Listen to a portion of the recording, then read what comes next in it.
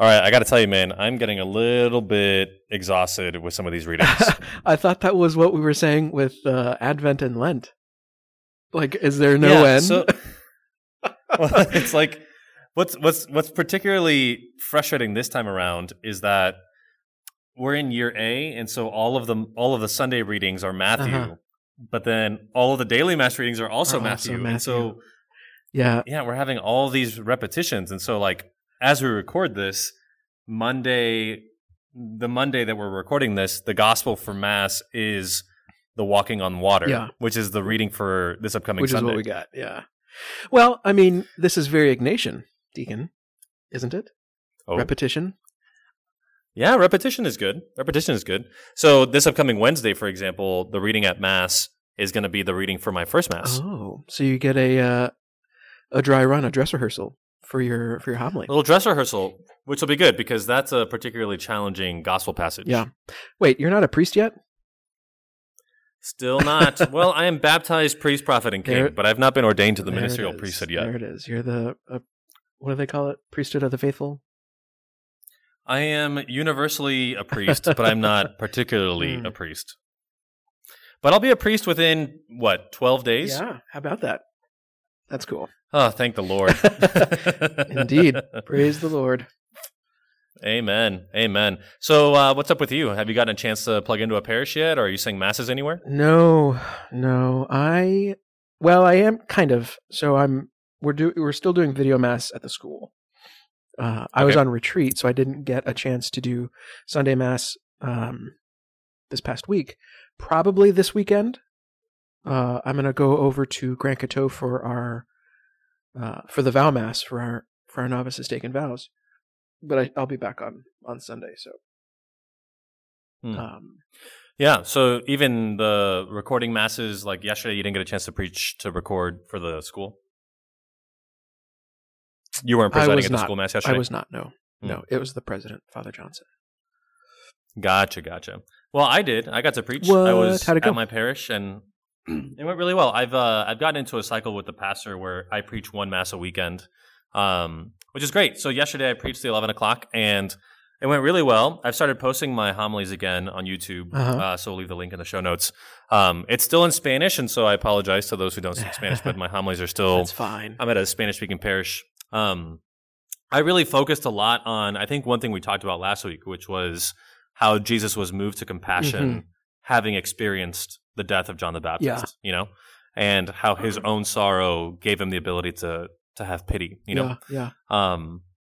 No, but it was good. It was very simple. I've been finding, surprisingly, that all of my Sunday homilies have not been, if you look at the recordings, they're not longer than 5 minutes. Good. Like they're, yeah. That's good. I'm good with that. Yeah, I'm okay with that. Like, I was talking to a friend of mine here who's been listening to them, and he said, short and you pack a punch, and that's all we need. Yeah, like you don't need... Nobody cares how smart you are, David. Thing. Right, least of all me. I don't really care either. Like I just want to get in and get out. Yeah. Like I don't want to spend too much time up there, No, but anyway, it's been kind of interesting just because all the readings are kind of flowing into each other. So like the reading we have this upcoming Sunday is taken immediately after the reading we had for this past Sunday. So like Jesus feeds the 5,000, and then after that, it's this gospel. Now remind me. Starts right here. Did last week's reading? So here we've got on the 1, 2, 3, 4th line. After doing so, he went up to the mountain by himself to pray. Is that? Did Jesus do that as well last week, or he tried to? I guess. No, he did. He did. So actually, that's one of the things that I focused on today when I preached at Daily Mass, which is that the feeding of the 5,000 immediately is preceded by him retreating by himself, presumably to mourn the loss of John the Baptist. And then today, the walking on water is immediately preceded by the same. So that's one of the things that I might consider preaching on this upcoming Sunday is how like these two big events are both preceded by Jesus taking time to pray. Yeah. And how we can focus on the miracle of the walking on the water. Obviously, there's a lot to take from that, but there's something about like Jesus just doesn't move from one thing to the next. He feeds the 5,000 and then retreats to spend time with his Father, and then goes and works another miracle. Like there's maybe a lesson there for this whole section of Matthew that Jesus' dependence on his Father, like the ministry that we all engage in, we're still very much dependent on God for whatever power it is that we have in the world, Yeah. Yeah, no, I like that. And there's something beautiful about this being kind of the active and the contemplative being two sides of the same coin. That you can't have one without the other. Even like a contemplative vocation, like a cloistered convent or a monastery, there's still a lot of like physical work that they're not just sitting in their rooms praying all day long. Yeah, absolutely. Totally. Work and prayer for sure. I think one of the things that I tried to hone in on today when I preached this gospel was, why do we pray? Like, why do we spend time in prayer? And part of it is because we are told to, we are commanded to. Yeah.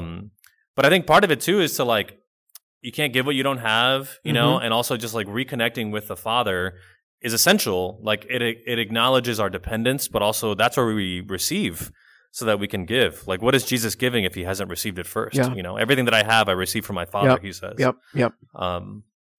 You know, so I think it might be, Jonathan, that the homily this upcoming Sunday, if you connect this reading to the first reading, may be a really good time for a catechesis on prayer. Because like the first reading, I think is, if I go back, it's the Elijah reading with the still soft voice. And so like, where do we look for God? Like, do we look for God in the excitement, in the hubbub of our life and the work that we do? Are we looking for God to work great miracles, or are we looking for God in the seclusion, the isolation of a time spent in prayer? You know, not that they're mutually exclusive, because God can also work miracles, obviously, and earthquakes, but well, and I think that's the thing that people forget a lot of the time. You know, the still small voice. I love this passage. I love Elijah. He's such a metal prophet. But I think one of the dangers of this being kind of overly sentimentalized is that the sense that people get is God is only in the tiny whispering sound. That's where he's interesting. Easy. I mean, that's where we find him, because that's where we remove ourselves. The danger is like to say, oh, well, you know, God isn't in the mountains. God isn't in the heavy winds. God isn't in these tumultuous times, these difficult times of my life. God is only in when I'm, you know, on my A game with prayer, when I'm able to really get in and do it. And like, I get the sentiment, but I just think it's totally misleading, and does, quite frankly, a lot of damage, because you've got to go through, in a sense, all of those different levels to get to the point. I mean, this is the retreat experience. You've got to slowly quiet yourself down before you can hear that still small voice, that tiny whisper. God is still there, but we just can't hear it.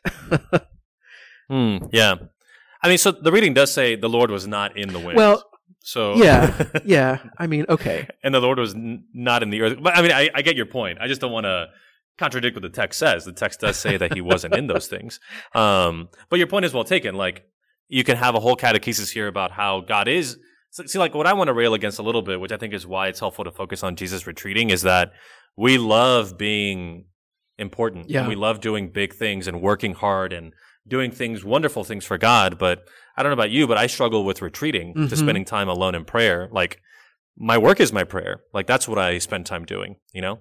And that trap, right? The trap of only if I can move mountains, and if I can cause earthquakes, if there can be beautiful sirens, like, if I can make a stir in the world, then that's God's working. But it's like, how can I also retreat and realize that my whole life isn't just about, you know, the big gestures of God working in the world, you know? Yeah, you know, I guess I hate to bring it up yet again, but that moment in The Great Divorce that I love so much, you know, sometimes you need the big crash, the big stampede of unicorns to come in and stop making you think about yourself for just a second, for just a moment. Yeah.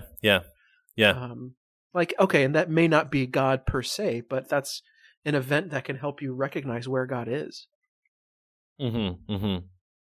Yeah, for sure. Hey, so let's switch gears really quick. I want to know what you would do with Peter walking on the water, because I kind of am staying away from that just because I don't really know what to do with that. Yeah. You know, because it's a very well-known, obviously a very often, you know, preached on. It can become kind of trite. We've prayed with it a lot on retreats.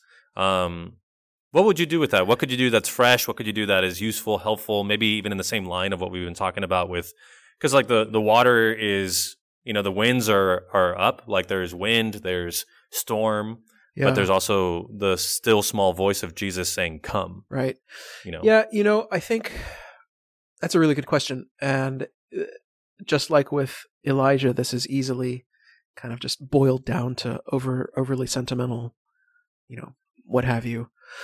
I saw this really good tweet this morning by a mutual priest friend of ours from Dallas. He said, like his homily tweet was, Peter is frightened and then sinks. Think about that. Like, because I think, at least in my imagination, it's often he's sinking and is afraid. But that's not what the text says.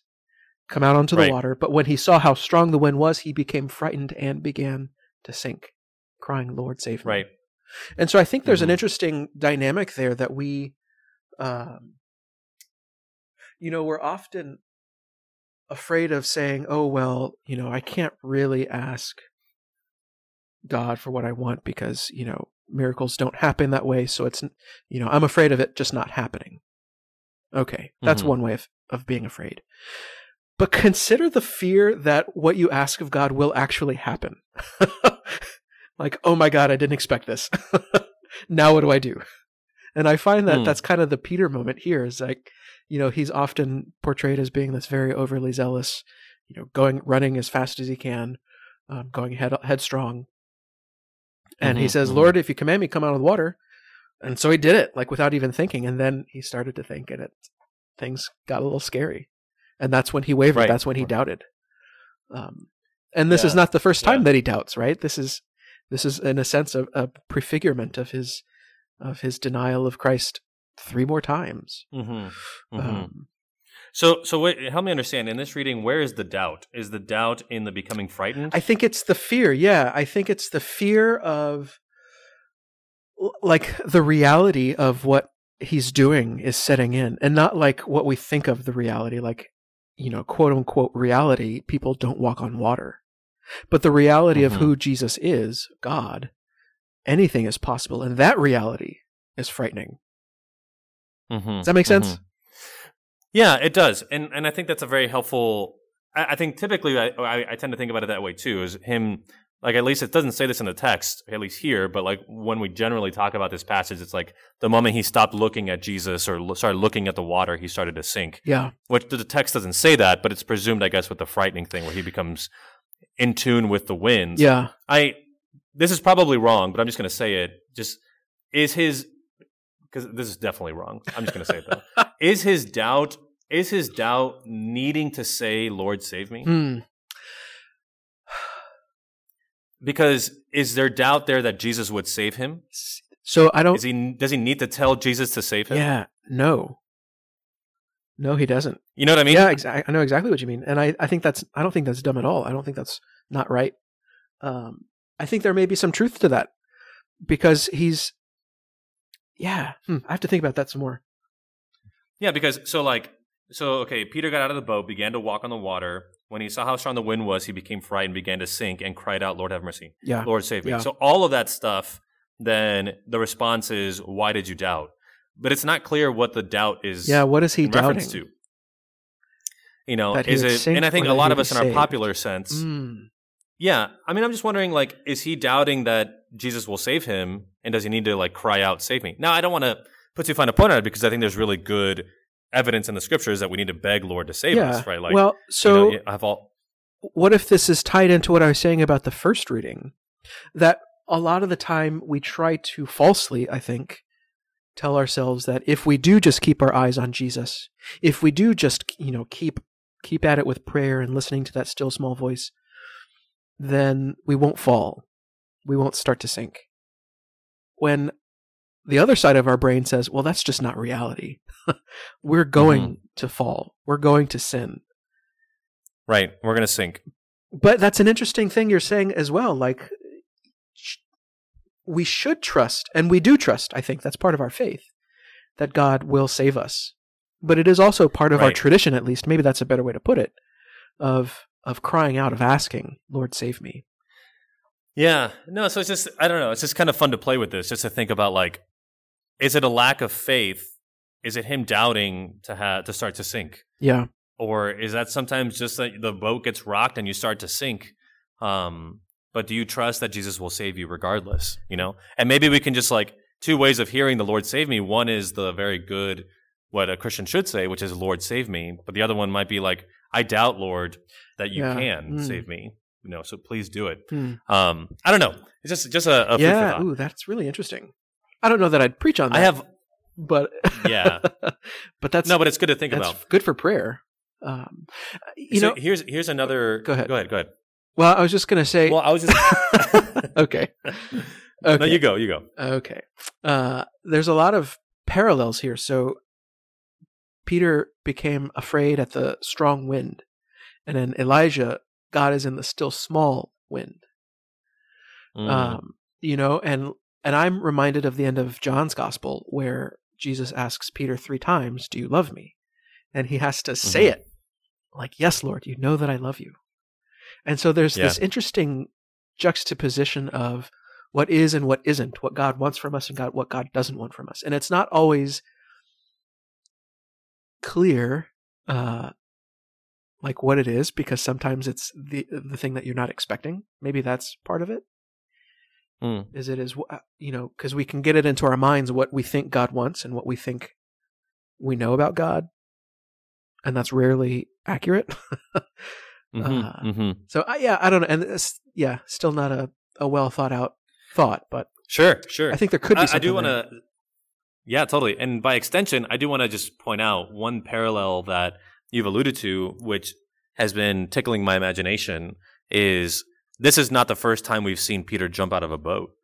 Or this is the first time, but it's not the last time. Right. So we'll see him on Resurrection Sunday. Yeah. Right before what you just talked about, right? So like, but what's cool about that moment is that I want to put a finger on, he's saying here, Lord, if it is you, if it is you, he has doubt. Yeah. You know, if it is you, command me. Maybe that's the doubt. If it is you, command me to come out. Ooh, I had never thought of that. And at the beginning, well, in John's gospel, Peter's not the one that recognizes him first. Right, it's John, and then what happens is that John recognizes him, but then Peter trusts John's and witness. He jumps in. Yeah. Ooh. He just jumps in without being commanded to. He just does it. That could be the homily, bro. Tell me about it. You say it in your own words. Well, I think you're totally right. You know, do we doubt when we hear God's voice? Sometimes. I mean, oftentimes. Let's be real. And there's a beautiful witness in the figure of Peter. Okay, we're crossing gospels here. Okay. But there's this beautiful witness in the figure of Peter who is going from unbelief to belief. He's going from doubt to certainty. And that's the journey that we all are on every single day. There you go. Yeah. So it's great. So too, like, okay, so this, I'm not, okay, yeah. So this is happening at nighttime.